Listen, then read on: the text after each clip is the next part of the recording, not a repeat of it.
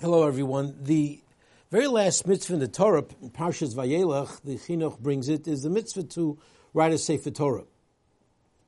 And it's very clear that, based on the commentaries and how they understand the halacha, that even though a person has a Sefer Torah in his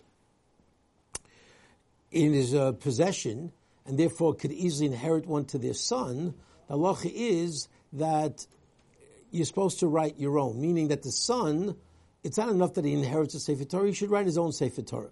And of course, there are different ways of fulfilling the mitzvah nowadays, but the message that comes across, and what the Bali Musar explained based on this mitzvah, is that the Torah is telling us something very profound about the issue of parenting and the issue of what we can do to secure the next generation of committed Torah Jews.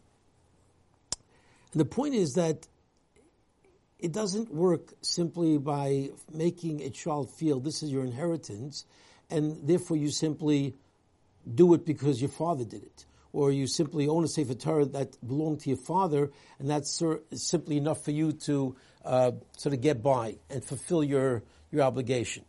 The message is very clear that no, that's not what the Torah's design is. The Torah's design is to have every single individual incorporate, imbibe, internalize the message of Torah on their own. You need to write your own Sefer Torah. You need to carve your own path. You need to blaze your own trail. You need to know who you are and assert your own connection to HaKadosh Baruch Hu. It's not enough to sort of ride on your parents' coattails. And that's why sort of the message of Torah is not the Yerusha, that the idea that we very often find that the great Gedolim don't come necessarily from parents of Gedolim. It doesn't always, sometimes it does, but very often it just comes out of the clear blue. Somebody special rises up who has taken Torah as a mantle for themselves and becomes great.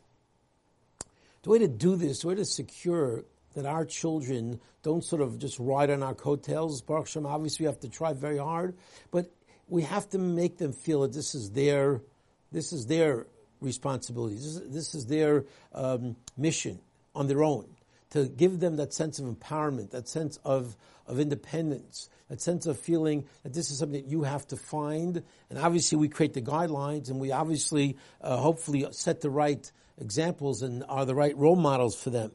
But that's really our job, to force and to mandate and to sort of create a situation where they are almost have no choice in the matter. That's not going to lead to great people. That's not going to lead to somebody writing their own Sefer Torah. They need to embrace it with love.